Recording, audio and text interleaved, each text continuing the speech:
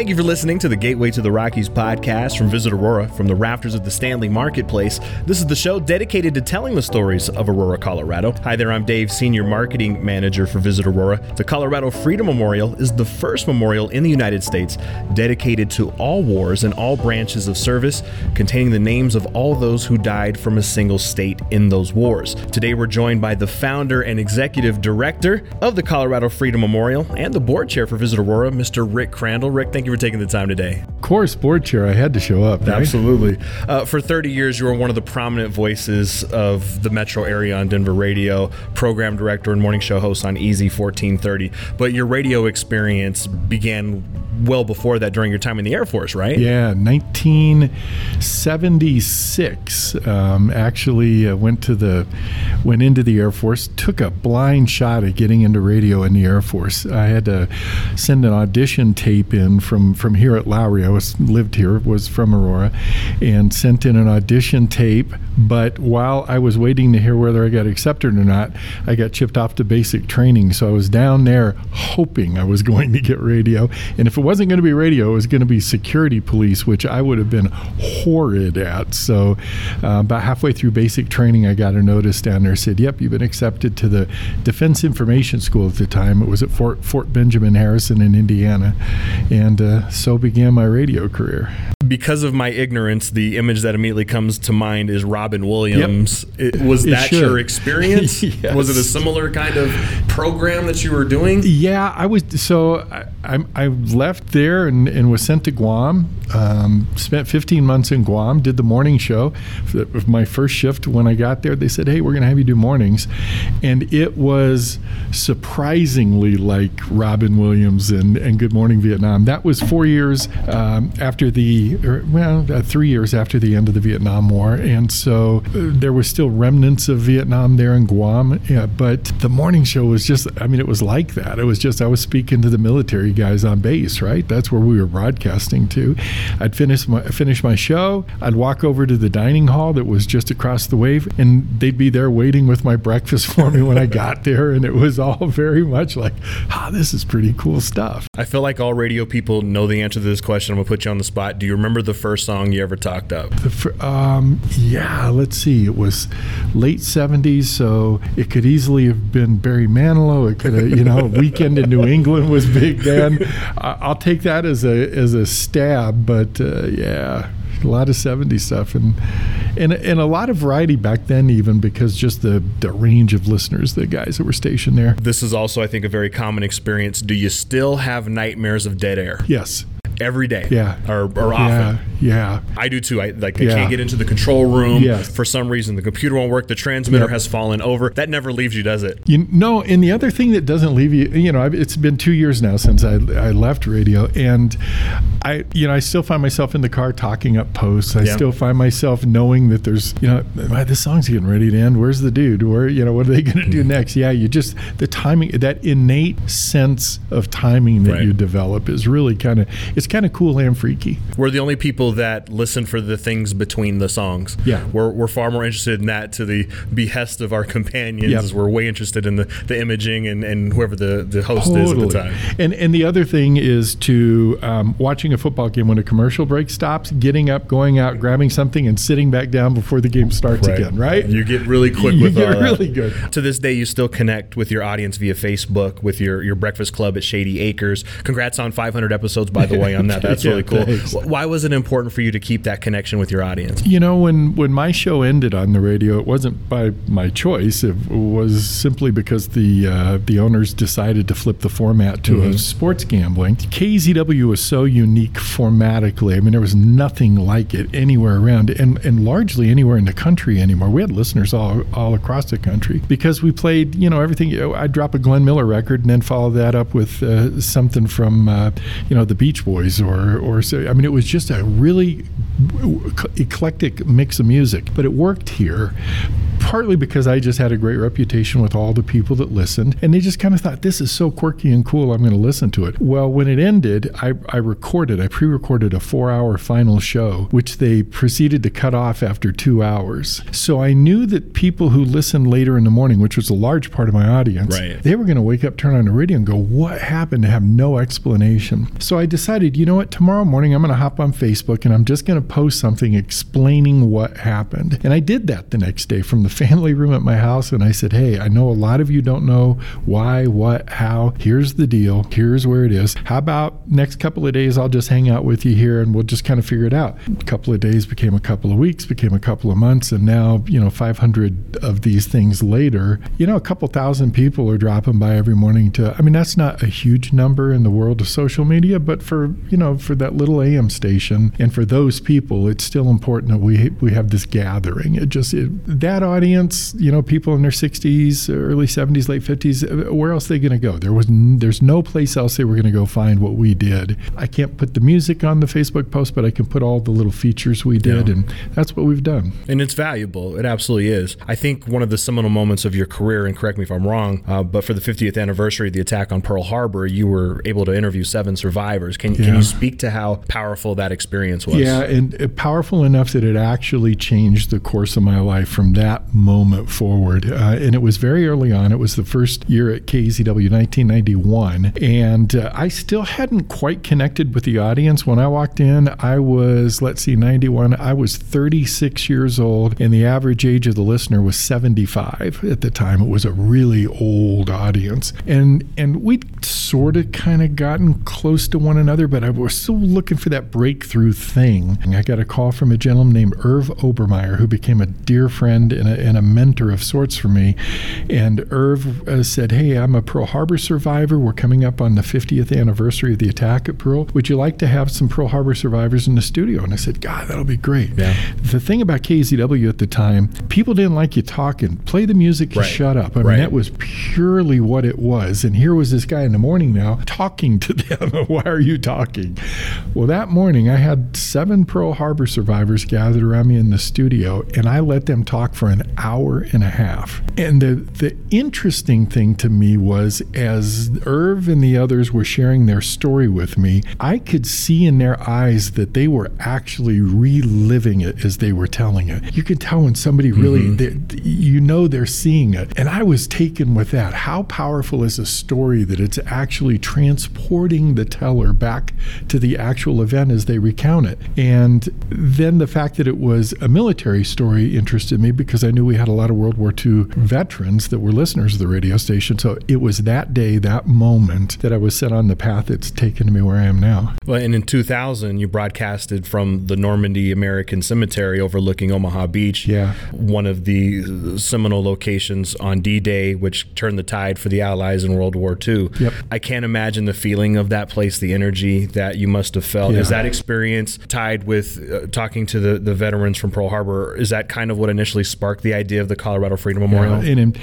in fact, that broadcast was intended to be the kickoff of a 1.5-year tribute at the radio station to World War II veterans. At that point in 2000, we were 55 years after the end of their war. They were starting to age out a bit. They were getting into their early 70s. The oldest of them may be approaching 80. And I figured this is our last chance while they're still with us to really let them know how appreciative we are. So we kicked it off with that broadcast and finished it on December 7th of that year aboard the USS Missouri in Pearl Harbor, with Irv Obermeyer sitting right next to me on the deck of the Missouri as I broadcast back to Denver. So we started in 2001, December 7th. We finished with the 60th anniversary of Pearl Harbor.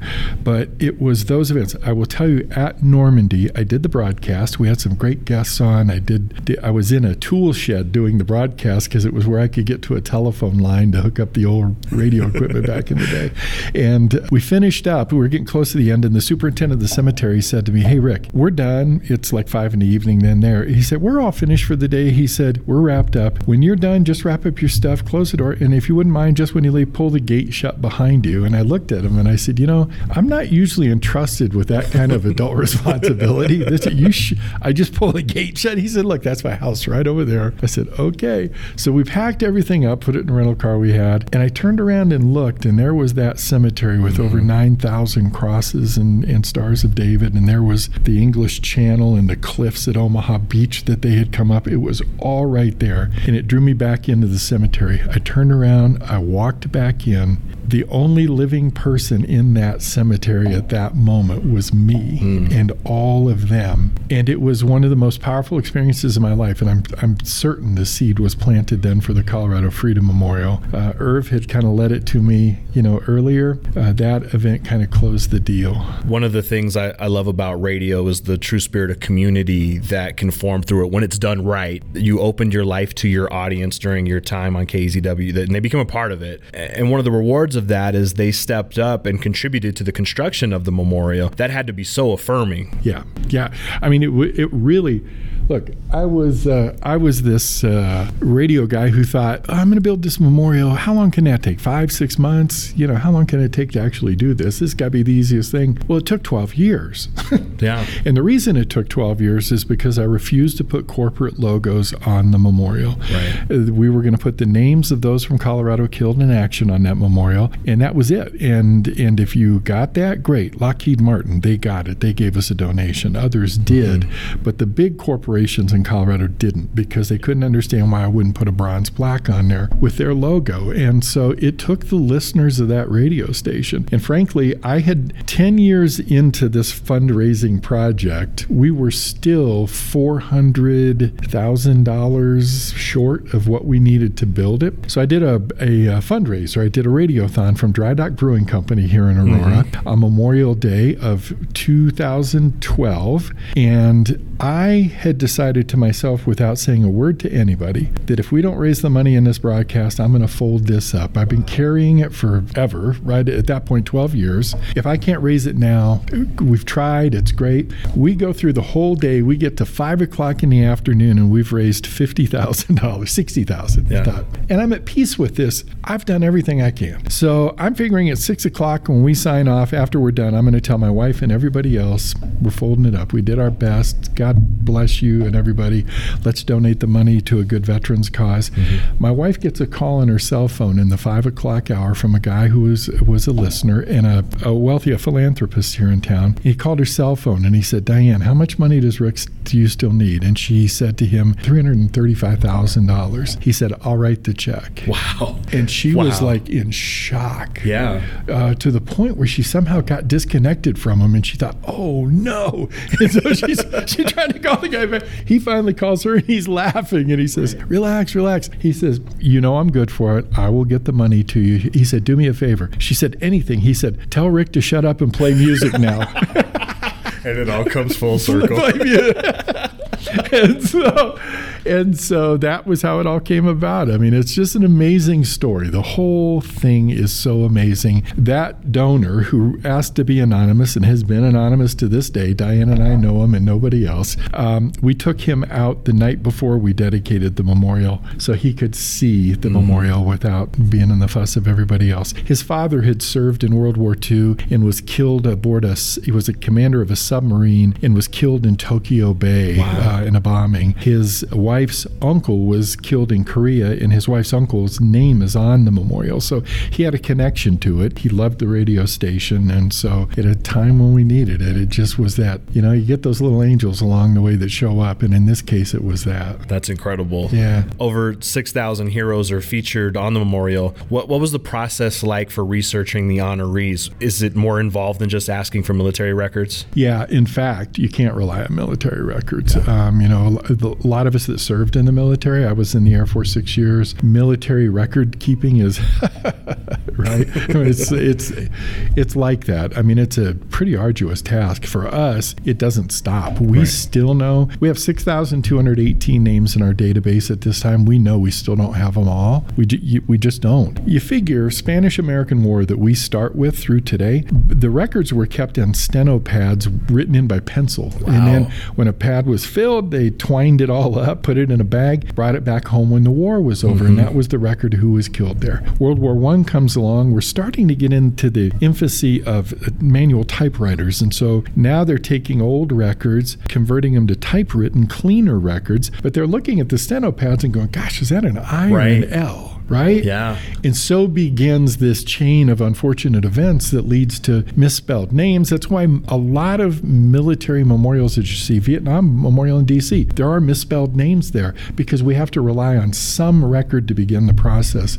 So it's hard. We continue to research county clerks and newspapers and the Western History Collection down at the Denver Public Library, the Colorado History Colorado. We're getting close to a partnership with Fold 3, which is an offshoot of Ancestry.com. So we still keep searching. We've got volunteers that do it for us, and I don't know that we'll ever have them all, but we're closer than any record that has existed to this point. There are some poignant decisions that are made in the design of the memorial. Yeah. The names aren't in alphabetical order. The glass panels of the memorial lean, which creates a beautiful, stunning effect, particularly during sunset. Yeah. But there's a much deeper meaning behind those choices. Yeah. The panels falling back and forth meant to symbolize men and women falling on the battlefield. The names not in alphabetical order meant to symbolize the chaos of war. The top of the memorial, as you look at it, the panels are peaked. That was my only request in the design of the memorial. I am not an artist,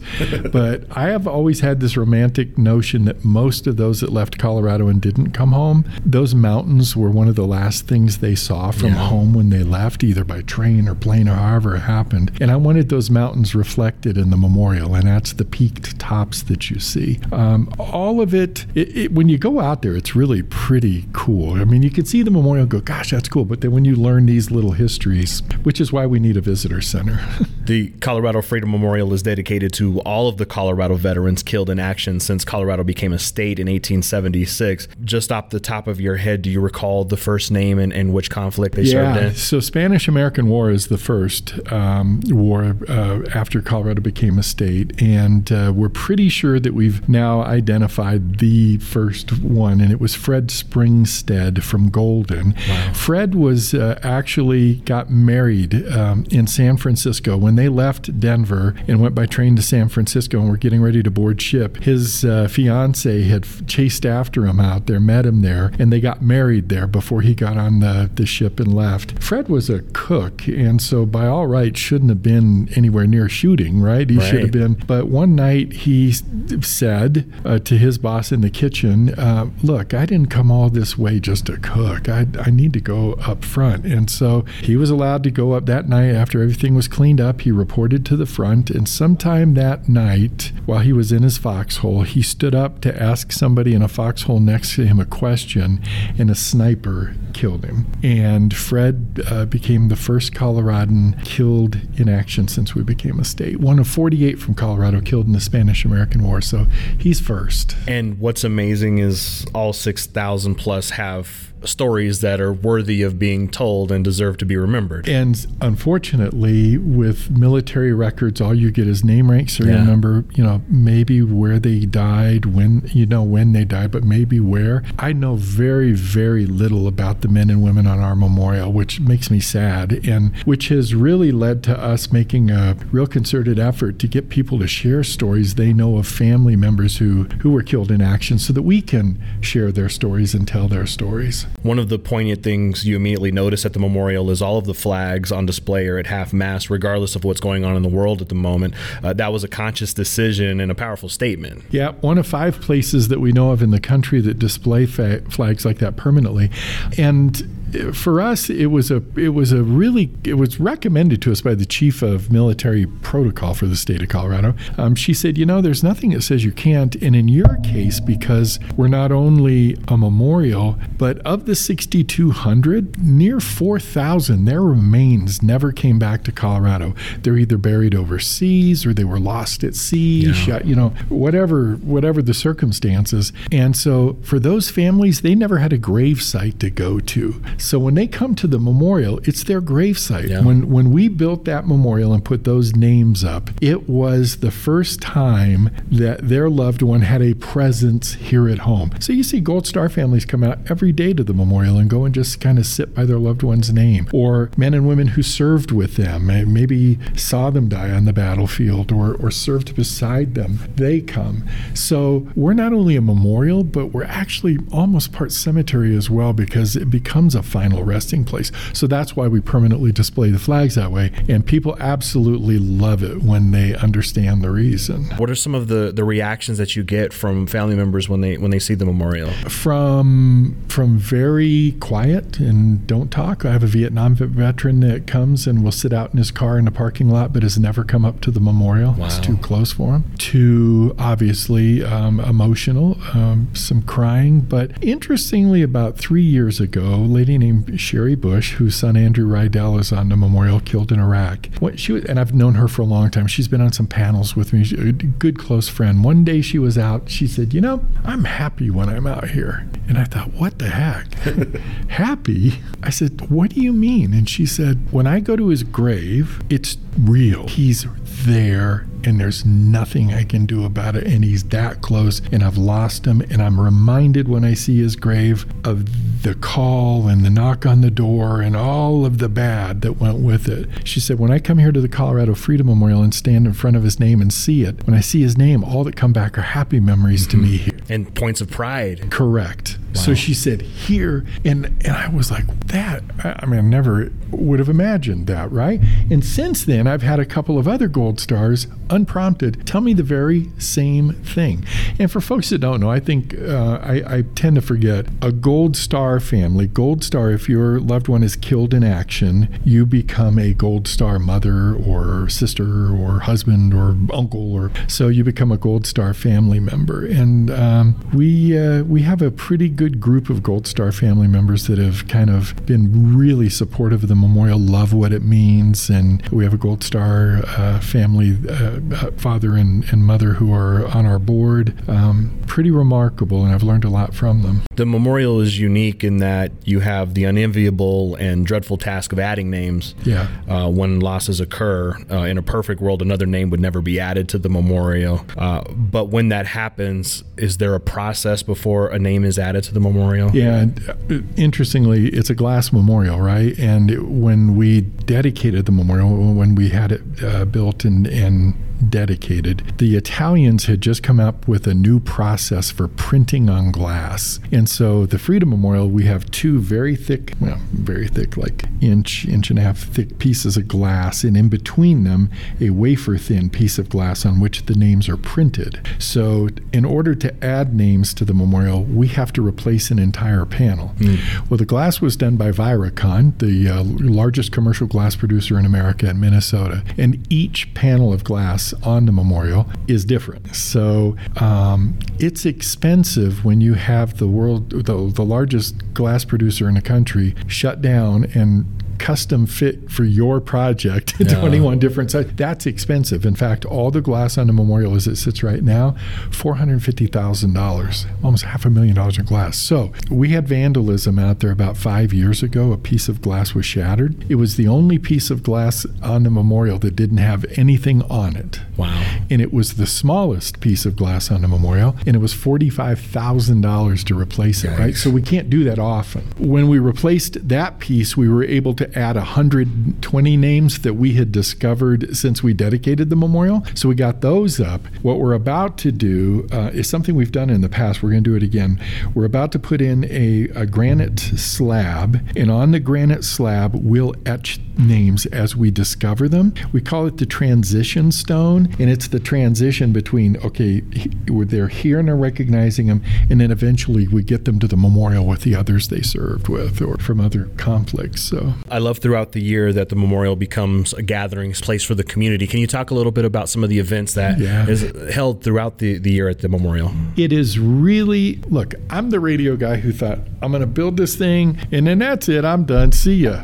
I'm out of here. Right? And we dedicated it, and I thought, phew, thank goodness, 12 years. Here it is. See ya. I'll go back to our studio, sitting there in the morning, drink some coffee, share some chuckles. And I walked away, and like 2 days after we dedicated it, I was kind of tugging at me again that you're not quite done with this thing here yet, Junior. So why? What else needs to happen? And the first thing that we did was we came up with this event called Luminarias that we do in November now. We do it the 3 days around Veterans Day. So it's usually a Thursday. It is a Thursday, Friday, Saturday. For 3 hours each of those nights, we display in the park 6,218 glass jars, individual glass jars, each with an LED candle in it. And at 4:30, a crew comes and turns those candles on. Volunteers come and turn them all on. At 8 o'clock, another crew comes and turns them all off. We do it for 3 nights, a jar for each name on the Colorado Freedom Memorial. It's a week-long process. The first day of the week, we have a volunteer group come out, and they template the park. Spray paint little dots, 6,218 dots where each of the jars will go. And the reason for that is because then we have the 3rd grade class from Indian Ridge Elementary School in Aurora. We have the 3rd grade class come out, and they place all the jars for us. And for the 3rd graders, the entire 3rd grade class, it's a day to learn about service and sacrifice. For us, it's an opportunity. The first couple of years, we place the jars. At 6'2", it's pretty far down to put the jar down on the ground, but when you're a 3rd grader, you're halfway there. There you right? go. So, efficiency. Yes, indeed. Plus unbounded energy after you feed them a Snickers and turn them loose. So we use the kids, and then we have the 3 nights of the lights. Why the lights? We call it Light Their Way Home. Mm-hmm. We wanted to do something near the holidays, but it would have been gross to put Santa Claus on top of the memorial, right, with the sleigh and the reindeer. I mean, we couldn't do that. What could we do in this light? I mean, light is such a symbol of the holidays. Mm-hmm. This light, and so we have the 6,200 lights. Some of them flicker, and it looks to give motion to it, and so in that very nature, kind of gives life. And people, we had our largest crowd that we've ever had over the last 3 nights this last year. It's become very popular. That event, and then the event we do Memorial Day weekend, which is not so much for the Gold Star families to come out and pay respects, but it's for the community to be able to come Memorial Day weekend, take an hour and a half out of your day, come out and remember what it's all about. So those are really our 2 big events. We have events all year long. Buckley Space Force Base, folks from out there use it all the time for promotion ceremonies, retirement ceremonies, blah, blah, blah, blah. So it's a pretty busy place. I imagine this year in particular is going to be busy. It's the 10th anniversary of the memorial's dedication. What are some of the plans for that commemoration? Yeah, it's crazy, and I'm in the middle of sending out all kinds of requests for support right now. Just yesterday, I invited the U.S. Air Force Honor Guard and Drill Team to come out from Washington, D.C. to be a part of the ceremony. They've been out twice at the memorial, and hopefully we'll get them again. We'll have military flyovers. We're going to have living history exhibits with reenactors, and on and on. It's going to be a special day. The Sound of the Rockies men's chorus from here in Denver, who was there the day we dedicated it, will be back to perform. They're brilliant. And we'll have some special guests and other things that'll happen. It's going to be a pretty 10 years. I mean, it goes by ridiculously fast. And 2, at the 10th anniversary, we'll be able to really launch for the public the next project, which is the Visitor and Education Center that we're in the middle of raising money for now. It's the evolution of the Colorado Freedom Memorial and Education Center. What does that project mean, and where are we at with it? We have now for 10 years had this beautiful memorial and 2 additional monuments that we've put out there. The Gold Star Families Memorial Monument, when the fallen, when the men and women we honor on the memorial are killed on the battlefield, their war ends. Their families just begins. Mm-hmm. And for the families, the battle lasts often much longer than their loved ones did, right? They carry that the rest of their lives. So it was important that we have a memorial in honor of them, and we do. And then we have the granite pillars at the base of which is soil from American military cemeteries around the world. We have 8 pillars representing 8 countries where Coloradans from World War I or World War II are buried. From France, from the Meuse-Argonne Cemetery, we have soil from the gravesite of John Buckley, who Buckley Space Force Base is named for. We have soil from his grave across the street. So we have all those monuments. We don't have a building. We have Mother Nature, for some reason, has been okay with us being out there year-round and not, we did have one time we had to evacuate to the Beck Rec Center because of a tornado warning. Yeah. We did, stuff like, but we've not had to ever cancel one of our programs because of weather. So we're about to run out of luck. I think we need to get this visitor center where we can go indoors. One, it becomes a gathering space for anybody that comes to the memorial. It's your starting point. We're going to have a 150-seat theater in the place where we can do presentations from historians, authors, veterans, and others to educate people about this cost of freedom and what we do, how we remember. It'll have a classroom for the kids on the field trips that come out. At this point, they get out there, they get off the bus, we walk them up, show them the memorial, they ooh and ah, they get on the bus and leave. I want there to be one step required before they get to the memorial, and that's to teach them a little bit. Yeah. I want to get them in a classroom. Give them context. A little understanding for what they're about to walk out and see before they walk out and see it. So we'll have a classroom there. We'll have an exhibit hall.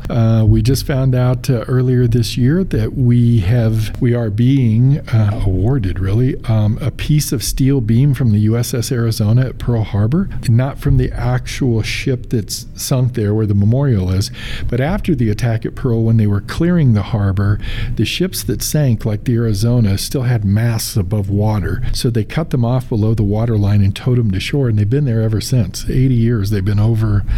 And so we're getting a 4-foot section of beam from the Arizona that we'll have in an exhibit hall on the second floor of the visitor center.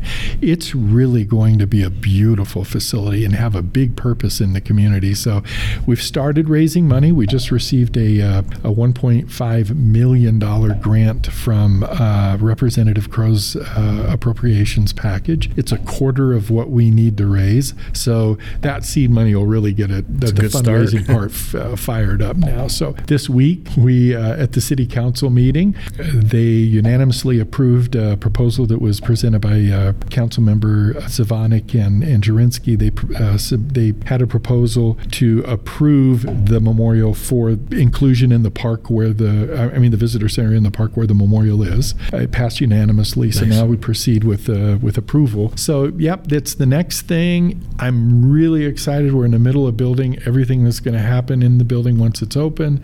We have the design firm hired, architects hired that are designing the building. So it's pretty exciting. Versus the first time when it took 12 years. Yeah. I told everybody when I said, okay, let's do this. I don't have 12 years this time, right? I mean, I don't expect to go anywhere anytime soon, but I'm older now that what I'd like to do is get it built and then have a few years in it just to see what we can do in there. And it's going to face the Freedom Memorial, and Christopher Kenton, who designed the Colorado Freedom Memorial, is designing the visitor center. So it's going to be pretty cool. I'm sure you've heard this ad nauseum, but thank you for all your hard work on this. It is invaluable. It's an important part of our history. It's an important part of Colorado's history, and it's important to these families and to our community. So thank you for all your hard work and dedication to all this. Of course. No, I appreciate that. And I wish, I think I know now, at the very beginning, I'd get asked all the the time. What made you want to do this? Why did you do this? What was it that made you want to do this? And for the longest time, I didn't have a good answer because I wasn't sure. Yeah. I mean, I knew the broadcast. I knew something about that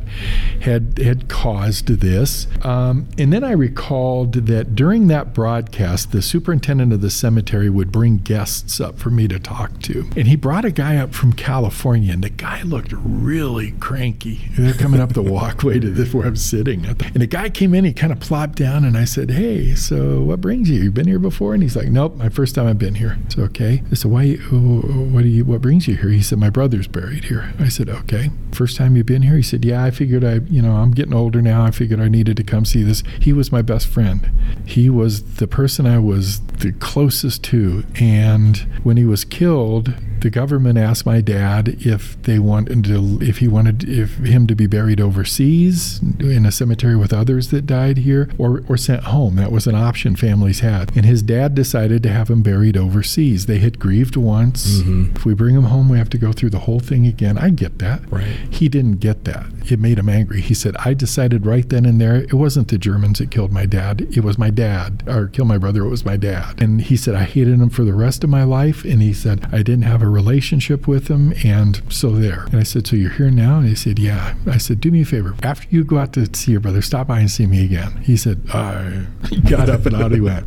A couple hours went by, and I thought, well, he blew me off. Okay, right. Whatever. It happens. And then I see him. Here he comes. He's coming back up the walkway, and he plops down in front of me, and his eyes are puffy. I knew he'd been crying. I could tell. And I said, "So?" And he said, "My dad was right. This is where my brother should have been." I said, "Oh."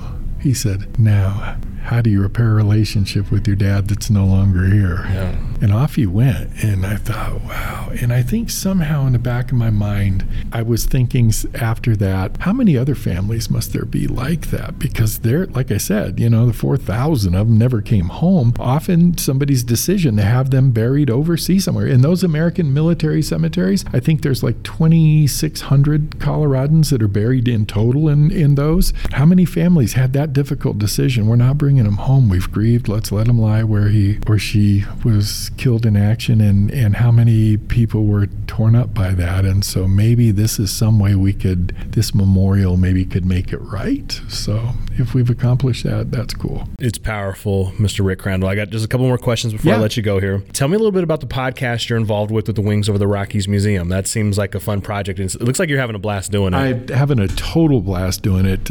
John Barry, who's the CEO, President and CEO at Wings Over the Rockies Air and Space Museum, has been a friend for a while. He was superintendent of Aurora Public Schools for a while. He was, he's got a retired two-star general. He's, had a great military career.